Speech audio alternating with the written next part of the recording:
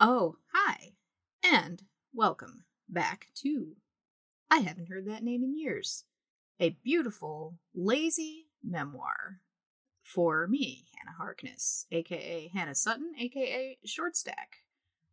This is a great episode. This is an episode that goes over one of the biggest and most important parts of my creative genesis, if you will. That sounds a lot more lofty than the ridiculous bullshit that is all of my comedy and everything I've done on stage and in writing. This is my art, when I have gimmicks like a crow dropping a bag of rice out of the sky because someone got their phone wet, I do that. And that was in Brooklyn Battle Comedy, by the way. But I am going to be in this episode talking to my friend, Little Miss Rollerhoops, of burlesque, hula hooping, and fire breathing fame. And I met her the same place that I met all sorts of circus arts, cosplayers, witches, literal witches, dominatrixes, steampunk humans, all walks of life. This strange neo-vaudeville pod I managed to fall into, and I was just kind of at the right places in the right times in the right floors of the right hotel rooms in the early aughts, and I got some stage time for stand-up comedy in contexts that I have not heard anyone else get. I mean, there's some people I know that do like comedy at comic book conventions and stuff like that, but I spent so much of my time when I was doing stand-up comedy in these more alternative, I don't know how else to say, nerd Renaissance fair, Eyes Wide Shut mashup. I don't even quite know how to describe it, but I owe a lot of my time where I had, the most creative freedom in stand-up and in comedy to this scene that I'm going to be discussing with Little Miss Rollerhoops. They gave me so much freedom and so much stage time at all of these various events, kind of the height of, when steampunk dropped in the early aughts, when that was like a much bigger thing, and then it just various goth type things, various Renaissance type things, and I keep saying neo vaudeville, I don't know, but I owe so much of my creative freedom to these scenes because they would just give me an hour, and they would also furnish me with an audience of people like me, nerds. No other way to say it, but they'd give me, nerds, goths, all them neurodivergent people who just love things so much that they need to dress up as them in painstaking detail. These are my people, and I got very lucky to fall into a scene where I got to do comedy for my people at length about the stupid things that I wanted to do comedy about, like steampunk, and at the time, like Nintendo DS and all kinds of other stupid shit that was happening. It's just I'm lucky that I managed to cross paths with the various scenes that I talk about in this episode, and I am happy to bring you this episode with the very talented Little Miss Rollerhoops. And as always, if you want to check out my other projects, I have Kate's Bunker live every other Tuesday at 10 o'clock EST on Comedy Hub on Twitch. And that is a fake conspiracy theory podcast. I also have season 1 of that podcast, the scripted version, not the live version, out on every podcast platform. And you can also check out Brooklyn Battle Comedy, We Make Movies, on IWTV. And take it away. Cool music.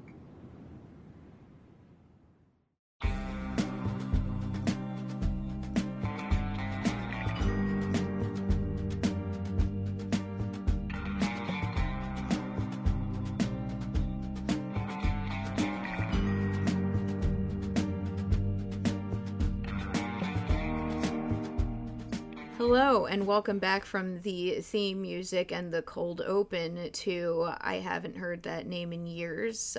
Joining me today is my friend from a chaotic phase of my life that is crucial to my performance career, but also completely difficult to describe. You know, these episodes I've had, like, yeah, this is the Rocky Horror episode. This is this is the City Year episode. This is about high school. Hoops has followed me through so many different, like, circus, artsy, different kinds of places, like burlesque and all of, like, just all over the place, you know, like, you have come with me. But this is Little Miss Rollerhoops. She is a burlesque performer, a hula hoop person, a circus arts person. I mean, how are you, and how do you generally try, like, when people go, hey, what do you do, how do you usually respond to that? I jump between I'm a human torch, professional pyro, professional weirdo, bona fide paid to be a nerd person. I don't know. It depends who's asking and where I am. Usually. That's also how I feel about it with my stuff. I mean, lately I've been able to just say writer, and it's slightly less complicated. But yeah, I remember, like, when we were hanging out in goth scene stuff, I was always like, oh, I'm 5 different things, like that. It's tricky to it's tricky to encapsulate that. But, like, in the past, I have seen you breathe fire, hula hoop multiple hoops at the same time. I've seen you do burlesque. I've seen you do nerdlesque, which we're going to get into later, but that's, like, where the cosplay meets the burlesque. You did Rocky Horror with me. Did I already say stilts? Did I say stilts? I don't think so. Maybe. Okay, well, you also do stilts. In fact, you do this great thing where, you know how in Alice in Wonderland, when she eats the Eat Me cake and just shoots up in height, Hoops here has a version of that on stilts. So, like, Alice has actually grown to an astronomical height. It's one of the one of the coolest instances of, like, cosplay meets circus arts that I've ever seen. So yeah, so it's a lot, and I know it's been more, and it's really cool that we've managed to stay in touch this long. So here's a question: do you remember if we met at Rocky Horror or if we met at Wicked Fair? My earliest memory, which the photo helps, was when Comic-Con in New York used to be in February. 2009 was the first one I went to, and then I was in a show for it, and you were there. And there's a picture of us. You have brown hair, and right. Yeah, that's how old that is. And yeah. That was before I joined the Philly Rocky cast, because I only met those people, some of them, in 2007, and I didn't join officially till 2014, but I think I started guesting with them TNP maybe like 2010. So I'm pretty sure it was Wicked. Right. Okay, so it was either Wicked or it might have been at that New York Comic Con show, which now I am now I mean, I'm now remembering. What's up? It was definitely before that, and I'm pretty sure Jamie was involved. Oh, okay. Okay, so it definitely was Wicked. All right. So, okay, so we did meet at Wicked Fair, which is where a lot of people that are run in the same circles as us, like, back in Philly, and, you know, honestly, it's the tri-state area, because, like, you didn't come to Philly until later, I think. Like, you're pretty New York. You're from New York Rocky Horror Cast originally. So it was really this convergence in New Jersey that, like, united this whole intense, like, ragtag nerd circusy social circle that I ended up being near and dear to me, and such a, like, big impact on my performance career, and, like, the largest chunk of my stage time, just because of how much you know, because, like, you're fighting comedians, like, if you in typical stand-up settings, you're fighting comedians for, like, 5 to 10 minutes to speak. And then if you get really good, you get a little bit more of that.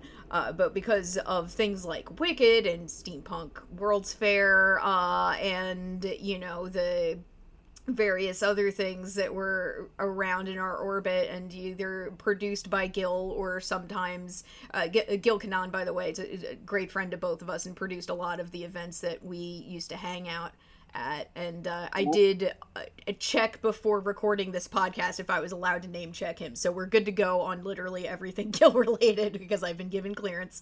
And you know, we ended up a lot of this thing because of this one show, Wicked Fair, is like where I met so many people for the first time. I think it was my college friend Chris that took me over there originally. Could you kind of describe the scene at Wicked Fair and like when you got involved in it? Because by the time I started with it, I'm gonna say I think you clocked it right, 2007, 2008 or something. It would have been, you know what? It would have been February of 2008 because that would have been my first one. So, and we probably met at like Jamie Hatton's a webcomic artist. We probably met at his party, maybe. I'm sure he has to be involved in some way. I actually just saw him in August for the first time in like 5 years, maybe more. Oh wow! No, about 5 years. It was so I started Rocky with a now name changed cast. Now it's the Cosmic Light Cabaret, I believe, in North Jersey. Oh my gosh, I forget which town, but they're in North Jersey. Go check them out; they're great. Okay. Yeah, Cosmic Light Cabaret is what they're called now. And a friend and a bunch of people in that cast knew the person who was Wicked Fair affiliated. We'll say that. And Faye, who was in the Rocky cast with me, who's one of my closest friends to this day, was asked by her friend to basically put together a burlesque show for a convention, like a Victorian old school pretty convention that she was running. So we took a bunch of Rocky people, we did that, and I remember he was there, and I hadn't met him before, and he said a bunch of weird stuff, and I was kind of like, okay. And I was still coming out of my like 17 years of shy, awkward, socially awkward, no social skills, barely had friends, sheltered child person self. So then that led to us actually forming a troupe. We did the convention the next year, and at some point we were brought in, I believe, to do Wicked, and it just kind of went from there. And then there was a one-off event in 2008, which is where I met Ian and Dr. Andy, and got really close with both of them. And then that went a whole different direction, and they started their own like AV and company and stuff company. And I ended up working Circuit 6, right? Is that what they were called? Yeah, Circuit 6. So I worked with them for quite a bunch of years. So it kind of just like everything more or less traces back to Rocky, but Rocky traces back to the camp that I went to as a kid, the arts camp. But it just kind of started from Rocky, and then it went to burlesque troupe, and then it went to Wicked, and then all these other events. And Gil's wife is New York Rocky alumni who I've known. Right. I've known her longer than Gil. I think I've known her since 2004. So then that's how I met Gil. And I joke that everything in my life traces back to Rocky and or Gil. And Gil is not a fan of Rocky, which I think is hilarious. That is really funny because one of the first big gigs he set me up with was me interviewing Patricia Quinn. Yeah, that was my fault. Yeah. That was actually my fault. I remember that. Your blessing. Like, don't say fault. That sounds negative. That was my responsibility. I take full responsibility for all of that. Yeah, because I don't remember exactly what happened. I think he was like, we need like either like a comedian or like we just need someone who can do stage stuff and talk or something, he said. And I was like, Hannah? And he knew who you were. And yeah, the rest is really weird Whovian history. Yeah. I don't even know we are in person. Yeah, for sure. No, what we are in passing talking about now, because this conversation is going to chronologically It's go gonna all over the derail. place because of the amount of time that we've spent around each other in these performing contexts.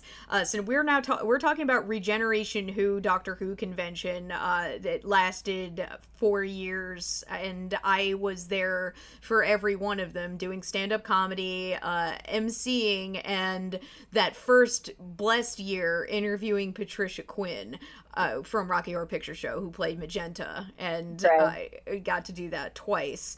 And again, this is like a performance, this is an opportunity I had to do stand up in front of, like, I don't know how big that hall was, but it was pretty full.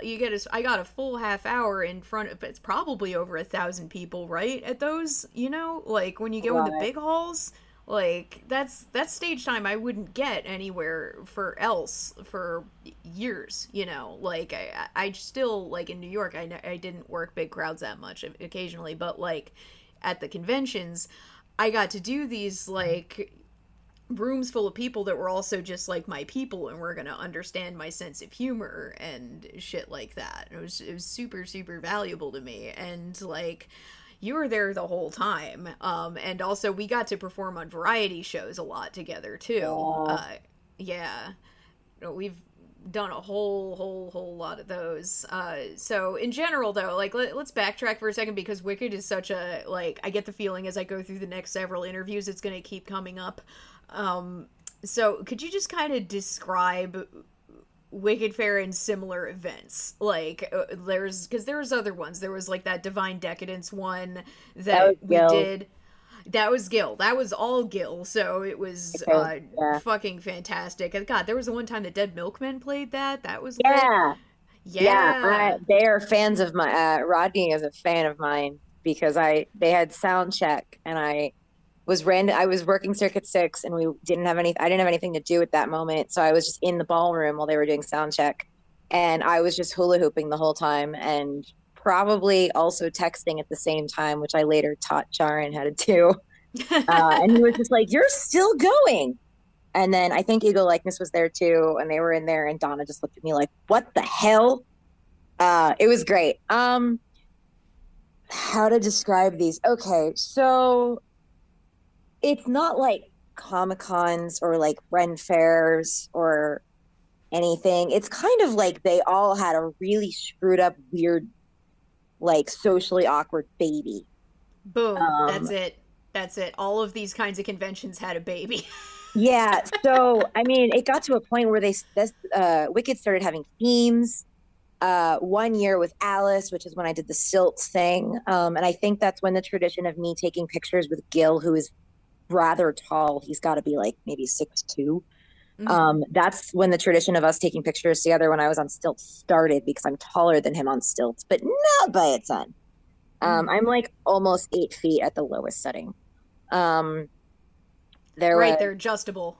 yeah, there was Things I don't know. there was like a fractured fairy tale one where I was the ice queen or snow queen from Narnia on stilts, and there was a guy who was only 2 inches shorter than I was, which was insanity. And then I was Gretel, and I was looked like I had just been like in a massive fire, and I was carrying around a can, and it said Hansel's Funeral Fund, and my fractured part was that I escaped the oven and Hansel didn't, and our friend who is no longer with us, sadly, Hugh Casey, took some epic pictures of me, and I was taller than his backdrop as the queen from Narnia on the stilts. And I still have that costume. I literally lit my costume on fire. That's But fucking metal. I just remembered my fractured fairy tale. I was the flog princess. Like, I did this like big pink ball gown, and I had a bunch of pink BDSM stuff. I don't remember that, but I The believe it. flog princess, yeah. And then I had Thane do corset staples on my neck, so I also had like temporary piercings, which is something that I haven't done that in a really long time, but I used to be way into it. They were Like, supposed to do that on me years ago, and we never did it. So I should poke them and be like, "Hey, next time I see you in this type of environment." mm-hmm. And my pain tolerance is way better now too. But yeah, so that it was like a Ren fair, and like anime stuff. One of them I was Daria. And that's when we started the competition that was me against myself to see how many costume changes I could have in a weekend. And Right. Annie used to keep score, and I don't remember, but I broke my own record the last year she and I were both there. I don't remember what it was, but it was something absurd. It was double digits, but like not like 10. It was higher.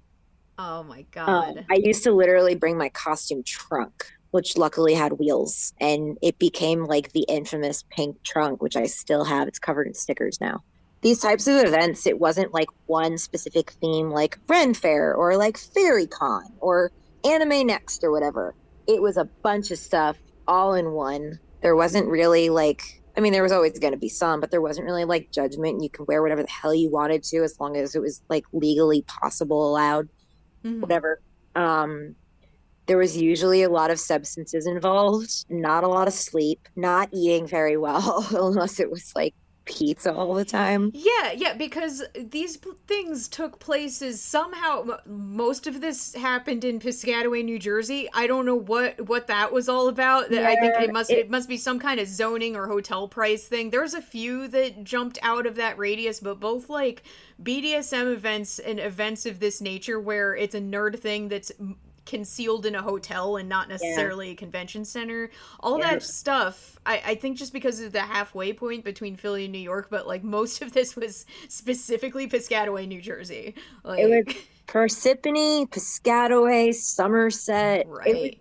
print. There was it was Princeton a couple times. I remember because my dad drove me down a couple times because I'd have to get there before the convention started when I was working with Circuit Six or like This Way to the Egress, one of the bands that would do a lot of these, who I'm Mm-hmm. still Oh, very I close love with, them. I and I still love listen to like them. how I just saw Taylor and Sarah this earlier this year, but yeah, it was always kind of like in like the middle of fucking nowhere.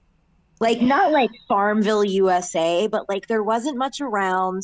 You had to drive to get anywhere. You couldn't really walk to anything. Everyone usually ordered in food. I mean, the Rocky convention next year is in Somerset, and I saw the cast director who's running it at the convention this year, and I looked him straight in the face, and I was like, Somerset?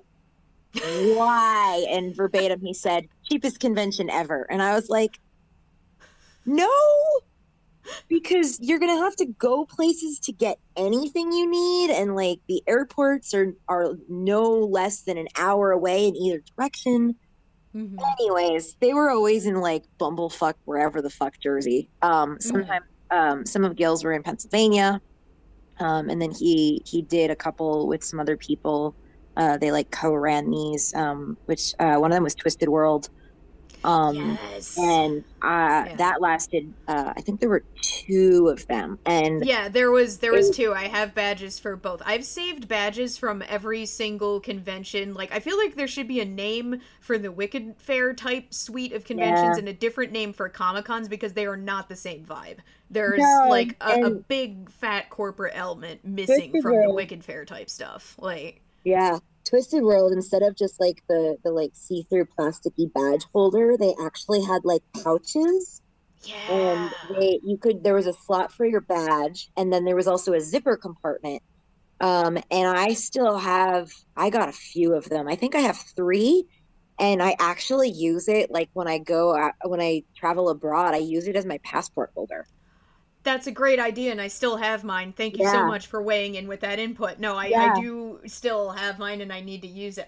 Oh my god, you know what's nuts is that all of my badges are in like a fishbowl in my room. They're all they're attached to like a million like bread tangle of lanyards. But but they're in a fishbowl. But I can see the Twisted World one is like pressed up That's against the good. fishbowl. I have it in my eyesight. But yeah, of course, that was a Gill event, so it was run somewhere reasonable. The best part of that one, I have a lot of food restrictions that are not by choice. That one, I distinctly remember Danielle, who was also running it. She literally acquired food just for me that I could eat during the convention without having to leave. And like Wicked and stuff, it was always like deli crap food that someone made. Mm-hmm. There were a couple years where it was better than that, but like I wouldn't eat at these conventions. I would like bring my own protein bars. I remember one year someone brought me salad because they were concerned. And Twisted, there was always food for me. They gave the performers and the crew like these vouchers to use in the hotel restaurant. But the hotel restaurant those weekends had very limited menus, so they didn't go Mm-hmm. crazy with how many people were there. And I couldn't eat anything.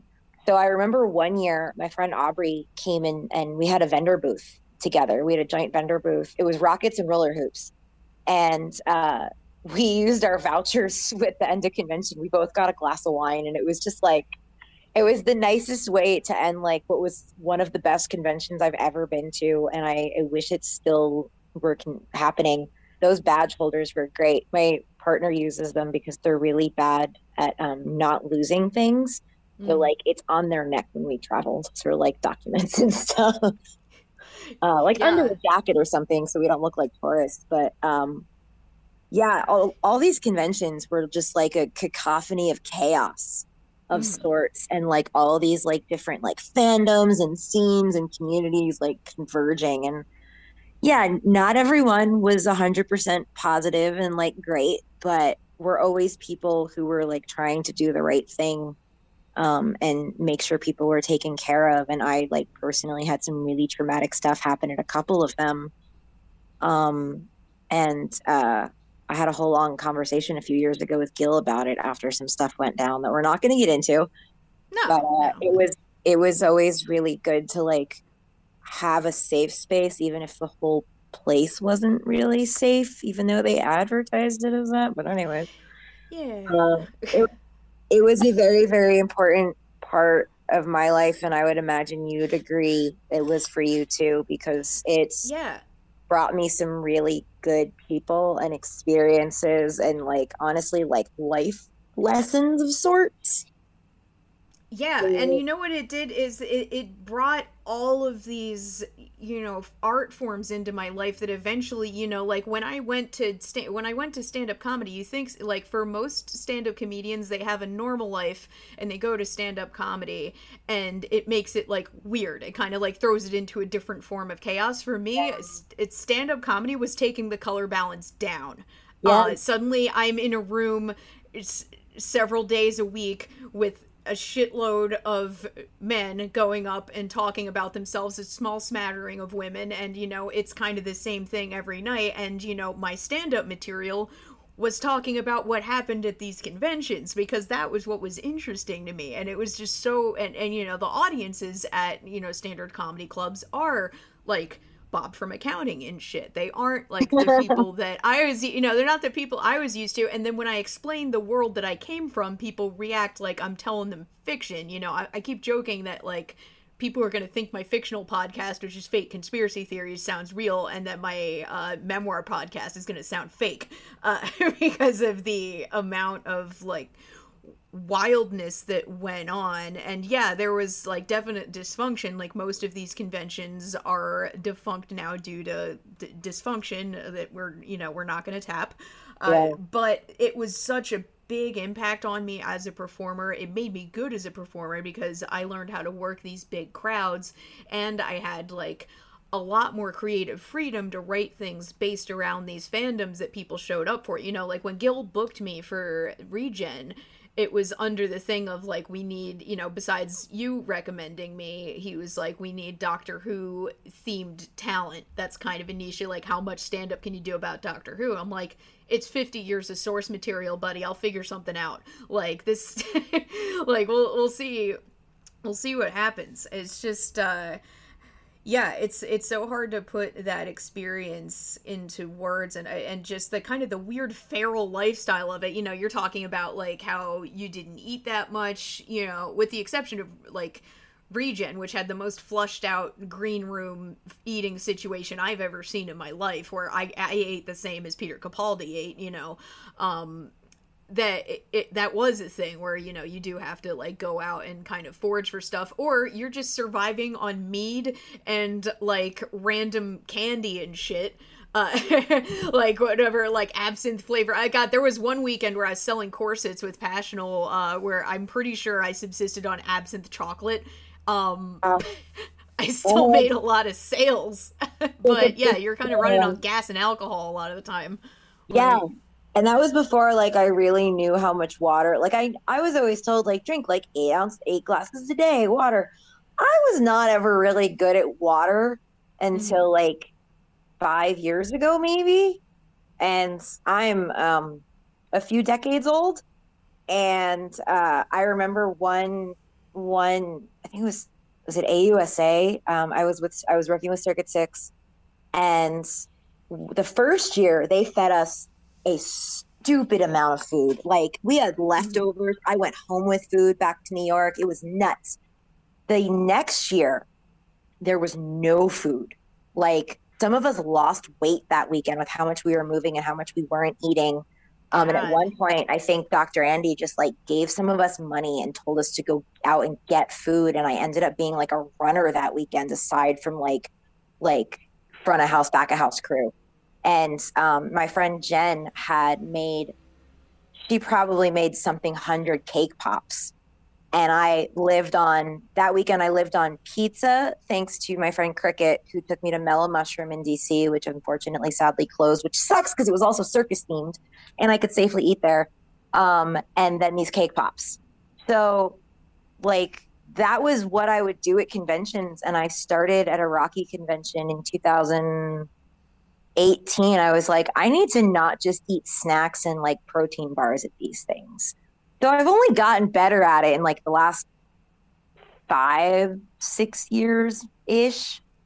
But Honestly, like being a it's hard. performer in your 20s is a feral time, for It is. It's most of the, weird. yeah, it is kind of a feral time. And for I think that even more feral than the food situation is generally the sleep situation at these things, Oh, because most of us didn't have enough money for our own hotel rooms. yeah. We'd be packed like 12 to a room sometimes, and you don't know which room you're actually going to fall asleep in. You know Yep. where your stuff is, Yep.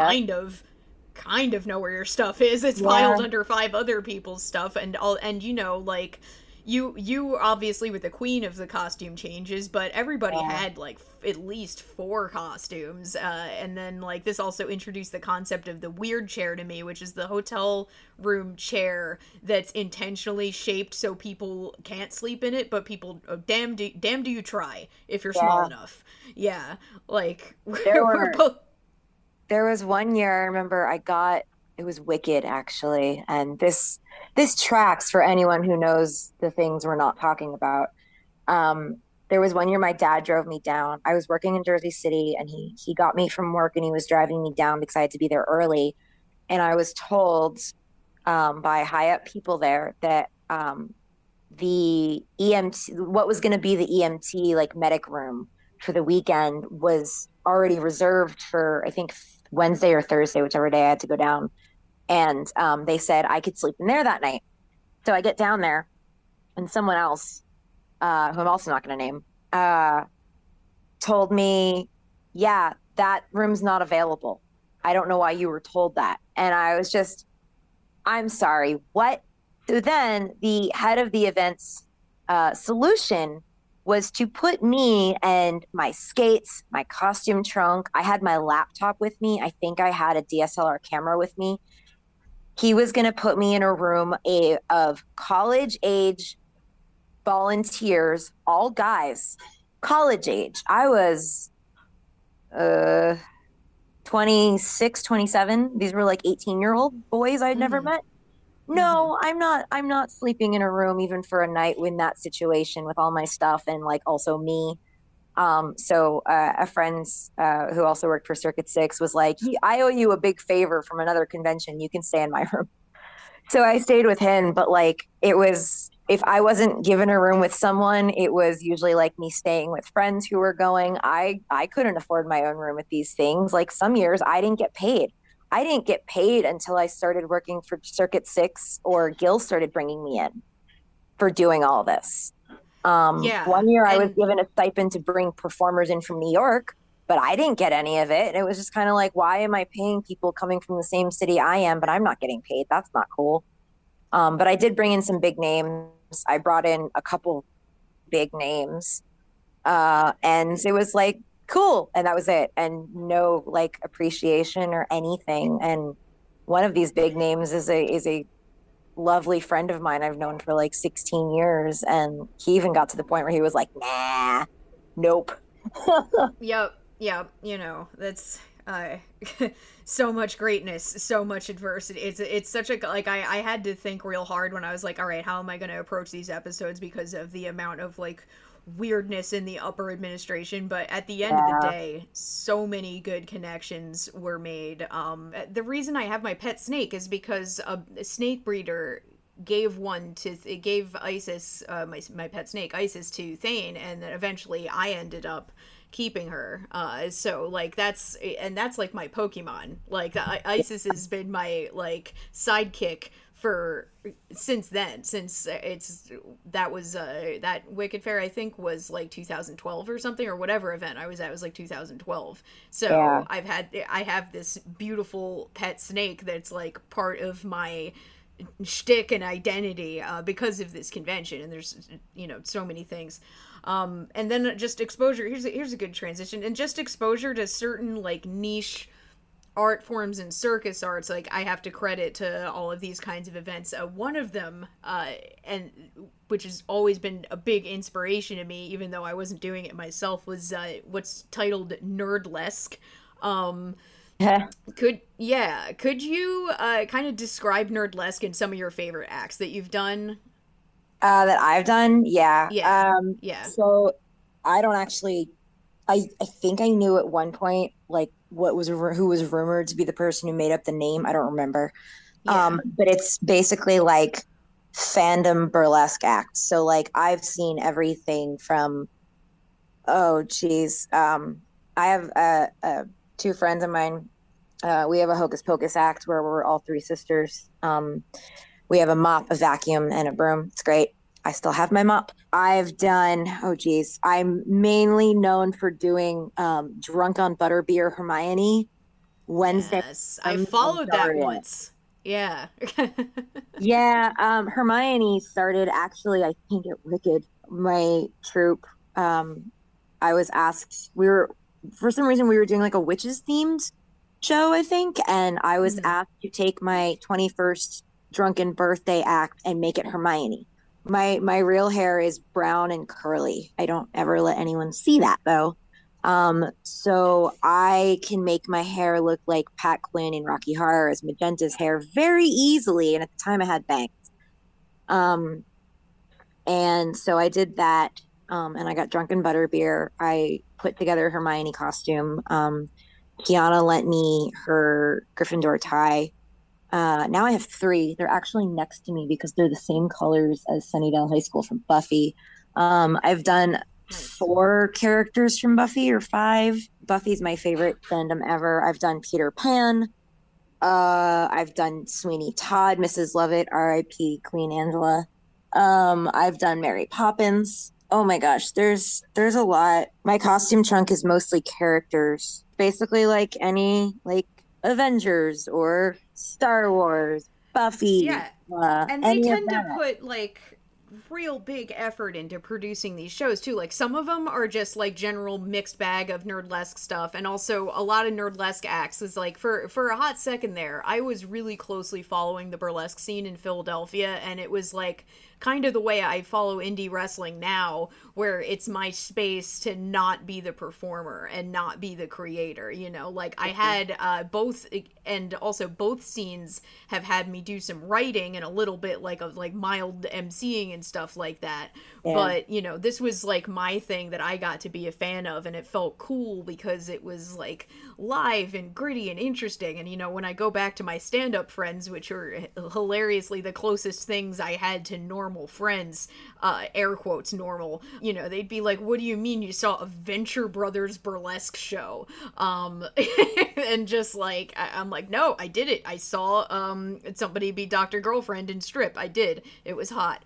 Yeah. And there's just so many crazy creative things that happened like as a result of that, and it was also just such a big source of joy for me because it was like kind of this weird magical little side world that like when I go back and report to people, you know, at school or work or whatever, well, not work at Passional because that was you know, I was working for them while I was at those events. I was selling sex toys and corsets and stuff. Yeah, I remember. But every other job, the other jobs that this is just so outside of their realm of experience, it just kind of, this is one of those things that makes people look at me and go like, wow, you've had such an interesting life. It was all of this shit. Yeah. You know, and I think one of my favorite creative memories in Philadelphia wasn't like a standard stand-up thing. It was the Wes Anderson burlesque show, which you were on.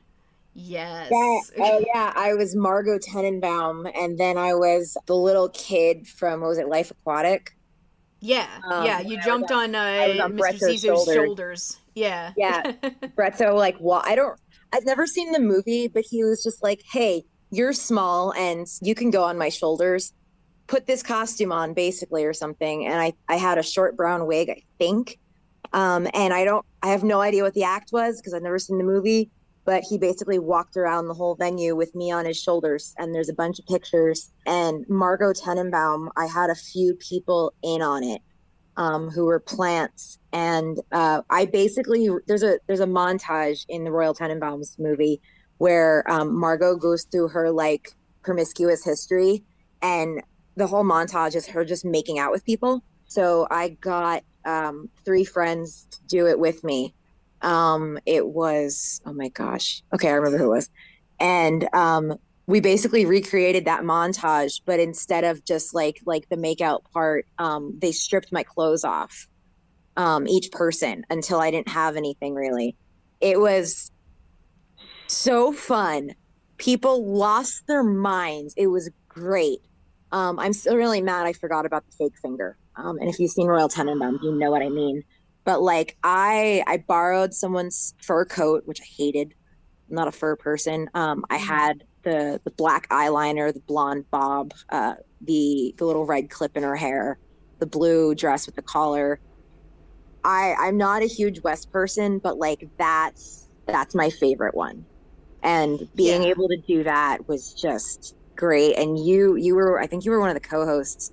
I was, and I also wrote the adjoining script, which I wasn't going to cut you off to talk about, but like the reason that this is one of my favorite creative memories is because I was approached by, I believe his name is Adam, that was running Envoûté. Or if he's, I don't know if, is Envoûté still around? Yeah. That'd be great. I love Adam.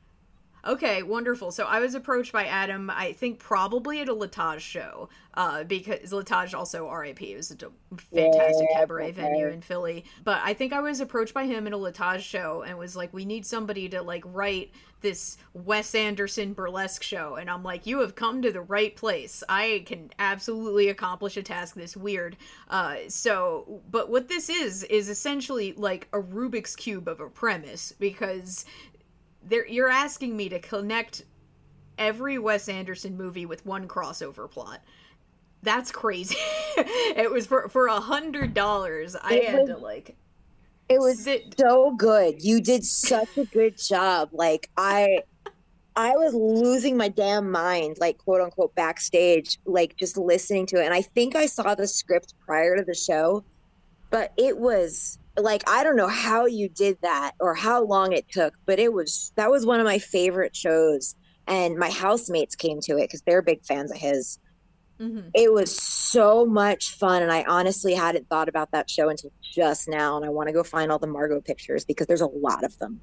Oh, there's a lot of them because, you know, she was like one of the rock star characters of his universe, you know, so you really knocked it out of the park. It was one of the most memorable acts in the thing. But what the crossover plot I ended up making up is my favorite Wes Anderson movie is Rushmore. And my co-host is Liberty Rose. I was like, I want to make it some kind of Rushmore thing. So I was like, all right, well, how about Max and Rosemary go on a field trip on the Darjeeling Limited and they're making stops looking at a bunch of stuff. So I just was like, this is a stretch. It's a big stretch, but we're just gonna have to like be self-acknowledging. Like if it's something that's too much of a jump, like they had a fantastic Mr. Fox act, I had to just be, oh, look out the window, there's a fox. Cue the music. We go and do a new act. Yeah, it was like the weirdest train ride ever where we would just stop at like different places and it was like, what's gonna happen? Nobody has any fucking idea. Mm-hmm. It was great. Yeah. Yeah, I had so much fun with it, and I was constantly like writing like just bits about Max because like Liberty Rose did this amazing femme like gender swapped Max outfit, and then at the end, you know, obviously still doing the thing like in Rushmore where like clearly in love with me, and we made the reoccurring punchline me going like, I'm too old for you, Max. Like over and over again, and then the show ended with like Liberty Rose doing this burlesque act, this amazing burlesque act, with like this flip pad of like different stuff, like just like like step 1, write a hit play, step 2, like fall in love, step 3, strip, and like and it was that original, like I feel dumb because I'm sure it's a wildly popular song. Wes Anderson does nothing but classic rock, but it was to the main song from Rushmore that and the whole act was directed at my character. It is just so, and that was what closed out the show, was like just kind of this weird thing like, hey, like this whole act like directed at your character, and it's just like, so it was so hot and cool. And it was also really cool to be able to have that big participatory hand in the burlesque scene because you guys brought me so much joy and gave me this like cool gritty overtone to my life where, you know, I'd go out and I'd do stand-up, but then I used to dig quarters out of the couch to go to Full Front Street, which like the burlesque night that y'all had. That was yeah, it was awesome. It was awesome. Like Full Front Street was cool because that was the one the burlesque dancers went to. Like that was where you had all of the plainclothes burlesque dancers hanging out every Monday night in addition to people going up. And I loved that family feel. So I would like scrape together financially so I could go down there after I did comedy. Yep. It really was the one the performers went to. Like it got to a point where it was honestly like mostly community people in the audience, which no complaints about. Like obviously like any other show, some nights were way more packed than others, but I worked that show for a long time. It was great. Victoria Freehouse is still there. Which is also a great place. It's a really great venue. So while we are not like, we're kind of rolling up on time, but not really. But I want to make sure that before we stop speaking, we acknowledge the goth scene in Philadelphia, because it is a monolith, and it was like, if people didn't meet at like one of these conventions or something, or like at a kink event, they probably met at Nocturne or Drax Ball or similar. Could you do like a nice little, I mean, I'll obviously cut in with my commentary. Can you do like a nice little synopsis of like Nocturne and Shampoo and like that whole scene, like specifically Shampoo, because this is a closed club that all of us spent way too much time in. Like, way too much. I actually went to an event last night and I compared it to my days back then. It was a lot of the same kind of music, but slightly less gothy and slightly more like EDM-ish. But it was also an emo themed event. So like emo and EDM and goth music had a baby. It was weird. I had fun. The Shampoo was in like the middle of a bunch of like industrial building warehouses, like near the Red Cross building in Philly I think it's technically Northern Liberties. It's something else. They're calling it Eraserhood now, actually. That area, because of that Eraserhead mural and where the filming locations, they've started calling it Eraserhood, which I'm into it. Yeah. I'm not going to call it that, but sure. No, that's like NoHo in New York. There's no freaking NoHo. Like, stop it. Like, that's Northern Hollywood. No. Which is a real place. So yeah. It was like, I think it was 2 or 3 floors. There was like a garden, like heresy outside area. The bathroom was like this big round thing where you pushed a pedal and it was a sink. We did so many events there. There was Nocturne.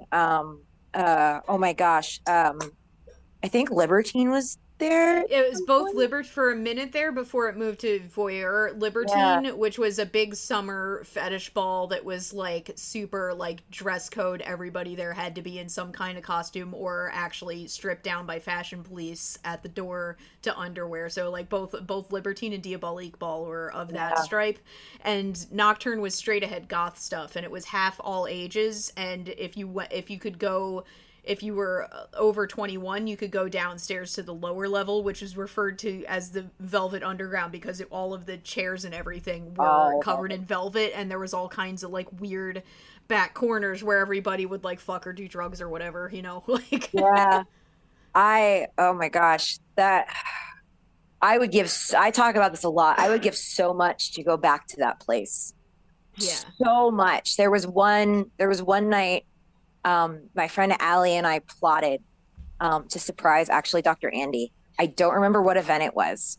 And she picked me up. I came in from New York. She picked me up the train and she took me over there, and we didn't tell him. And he saw me in the parking lot and he lost his shit. It was so good. And I remember like, I think Evan ate like 3 donuts because, event food. Yeah. But like I was early, it was my early Rocky days, both of us. And I was still like trying to figure out like life stuff because honestly, like Rocky is the first like social atmosphere I ever really had where it wasn't always great, obviously, but I never felt like actually like I fit in really anywhere because I was like the weirdo nerd, creepy kid. I wasn't creepy. People just thought I was just too weird. So they tagged me as creepy. But like I could wear what I wanted to. Nobody judged you. You could dance your face off, get real sweaty, then go outside. There was one event, I think Andy and I went to it. We did. We went to it. We weren't working. We weren't doing anything. We just went, and it was at Shampoo. And because it's us, I ended up performing last minute, and he ended up helping with AV stuff because we can't go to events and not participate as just attendees. It's not a thing we can do. There was one night a bunch of us were in like one of the like hidden downstairs rooms. There's a picture of this. It was like me, Olga, Loki, I think Gil was in there. Like majority of the room, we're all Jewish people. And someone made a joke about like, it was like the furnace room, but it was like bigger than just like a closet furnace. And so someone made this is going to sound terrible. Someone made a joke about all the Jews being in the furnace room. And they're like in the picture, there's like pizza boxes. Like we're all passed the fuck out. We were exhausted, but like I am technically Jewish. So I don't really we don't make that joke a lot, but like at the time it was hilarious. We were all like late teens, early 20s. I think we were all like 21 at that point. But like the amount of nonsense and like fuckery that took place in that building over the years was insane. Like we got to the point where we knew the staff, and some of them would like when events moved to different spaces, they would go like what was his name? Chris? Jeez, I don't even remember. I miss that place more than most venues. And when I still lived in Philly, anytime I would go by where it was, I would just get like nostalgia sad. Oh yeah, no, I do too. And it's funny when I'm in a car with someone else and I point at this thing, it looks so like nondescript and sketchy even. And I'm just like, I'm like just regarding it with this like mythical, just like love and devotion because of all of the nights I spent, like, I mean, I'm probably just going to cover a lot of like the basics in the intro, but like we used to, like that sink you were talking about, like the way it was set up, the bathroom area, there was a big room. The room connected to that room was the dance floor, and then the room connected to it on the other side was the outdoor area, which was cigarette smoking 80s music at Nocturne. And there was a hot tub. There was a hot tub. At kink events, they would have like a floating bondage bubble that they'd spin you around in that was in the hot tub. But yeah, there was a gross ass hot tub that I've never went into. I never went into there. I didn't trust it. I got in the bondage bubble that floated in there, but there was a sheet of plastic between me and the hot tub, so that wasn't a thing.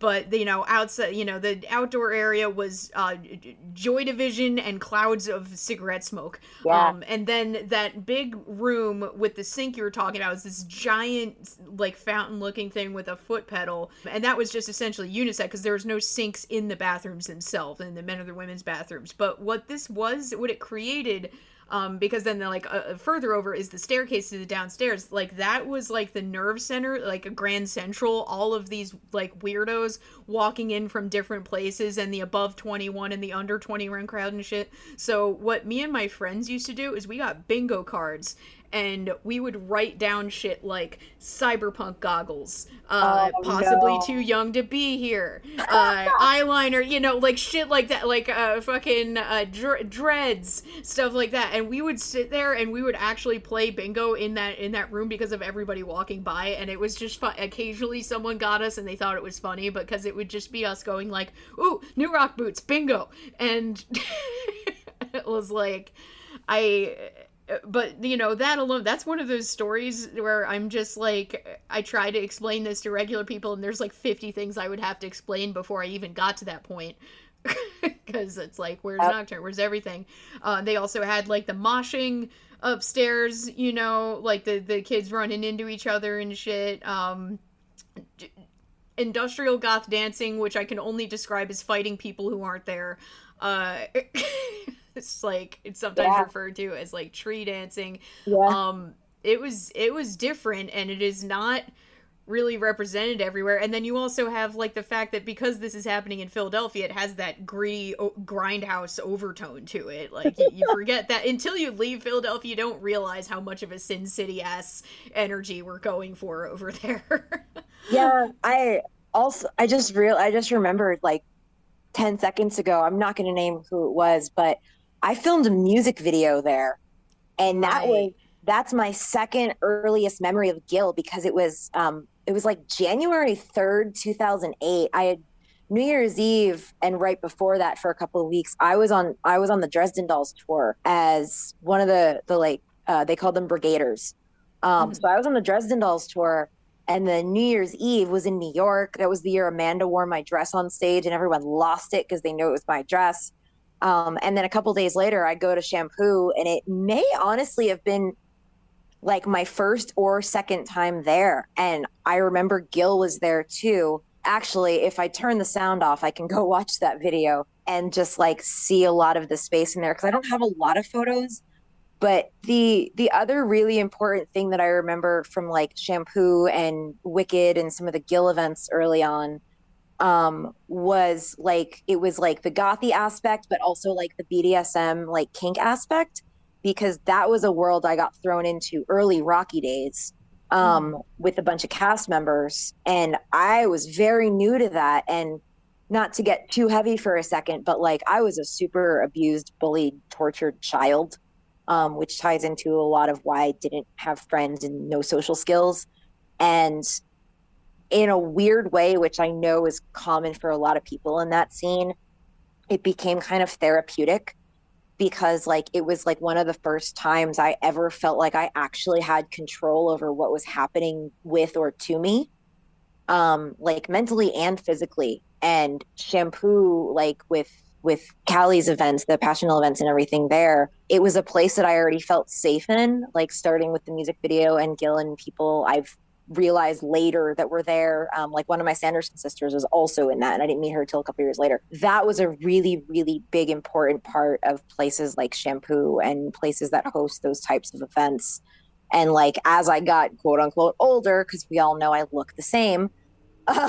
Same here, with the exception of my blonde hair and my eyes got a little bit more dead after I started stand up, but with this, you also look the same. Yeah. But like I would, as the years went on at these types of events, and I would see like the younger kids come in and like kind of go through the same motions that I did. It was kind of surreal. And the first time something like that had ever happened, where it was like I was seeing people go through, in a positive way, go through what I had been through and like saw how it was impacting and like altering their lives for the better. And it was really, really kind of awesome. And I just got goosebumps thinking about it and saying this because that was huge. And it still is. Like now I'm significantly older. We're talking like 16 years ago. But like I still see it. I saw it. That emo festival is in Vegas and I'm here right now. And I see all these little like hot topic teenagers. And I'm just like, oh, hey, it's me 20 years ago. Cool. And it's kind of awesome to see like that part of my life, like mainstream again, like the whole like emo, like punk rock, like goth, everything is like cool again. Like the 90s are cool again too. It makes awesome. We have accidentally aged into relevance. And that I was just discussing that with somebody like that was like there the first year that I did stand up when I was doing it. But Mike said we have accidentally aged into relevance, and when we tell these stories to Gen Z, and I know this because I just tell these stories to them and like people in that age group in passing, and just kind of like, this is my life. I am so much cooler with them than I am with people my own age. Oh my god, they are way more into that than like people my own age are like, oh well, that sounds crazy. You know, but they really want to know more. So before I go, you know, this has been really awesome. I just want to put out there that we actually have, if this is still your favorite act that you've done, this is both of our favorite act. I love that act you do where you're dressed up, you do it to Resistance by Muse, and you're like dressed up like Nerd You, and then you strip off and you're in like cool circus you, and you know the like fucking lyrics of that are all like they will stop degrading us and shit like that. And I remember the first time I saw you do that full Front Street, like I felt like my heart fall out. I was like, this is so cool. And then you said to me like, yeah, awesome, that was my birthday, and that's the act that made my partner break down crying. I almost cried. That number started out as I mean, it was the same for that, but then I've altered it since. It was a traumatic childhood experience that I had to deal with for my entire childhood into college years. It was kind of like a caterpillar to butterfly type premise. Like that was the idea behind it that I made for one of Honeytree's shows that she did in Philly. And I proposed it and she was like, fuck yeah. And I was just kind of, oh, this is really happening. I have video of it. First time I did it at Frankie Bradley's. Hell yeah. But yeah, that was Muse's Uprising. Yeah. That anytime not Resistance. It was Uprising. It's fine. Exactly. Anytime that song comes on in the car, I can do the choreo in my head, and it's a hula hoop act. But like, I'm gonna go find the video after this of the first time I did it, because the audience didn't know. Only a couple people in the audience knew me. Most of that audience had no idea what I was about to do, and the sheer volume of sound in that room when I did that act, I broke down like I haven't in a while after. It was a lot. It was great. Yeah, it was fucking phenomenal. If you find that video, definitely send it to me. I have it. I know I have it. Awesome. There was one costume malfunction, but that was it. Oops.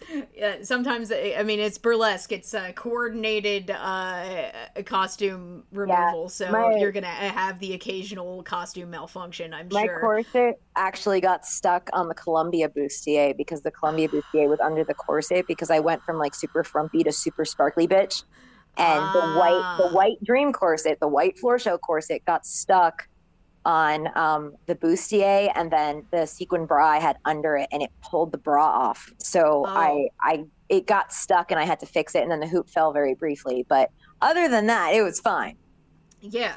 Yeah, and then you continued to do it, and eventually I saw you do it on your birthday show. Hoops, thank you so much for coming on. I think we did manage to do a good job of covering that scene. There'll probably be like appendix episodes and stuff like that, but thank you so much. You're welcome. Thank you too.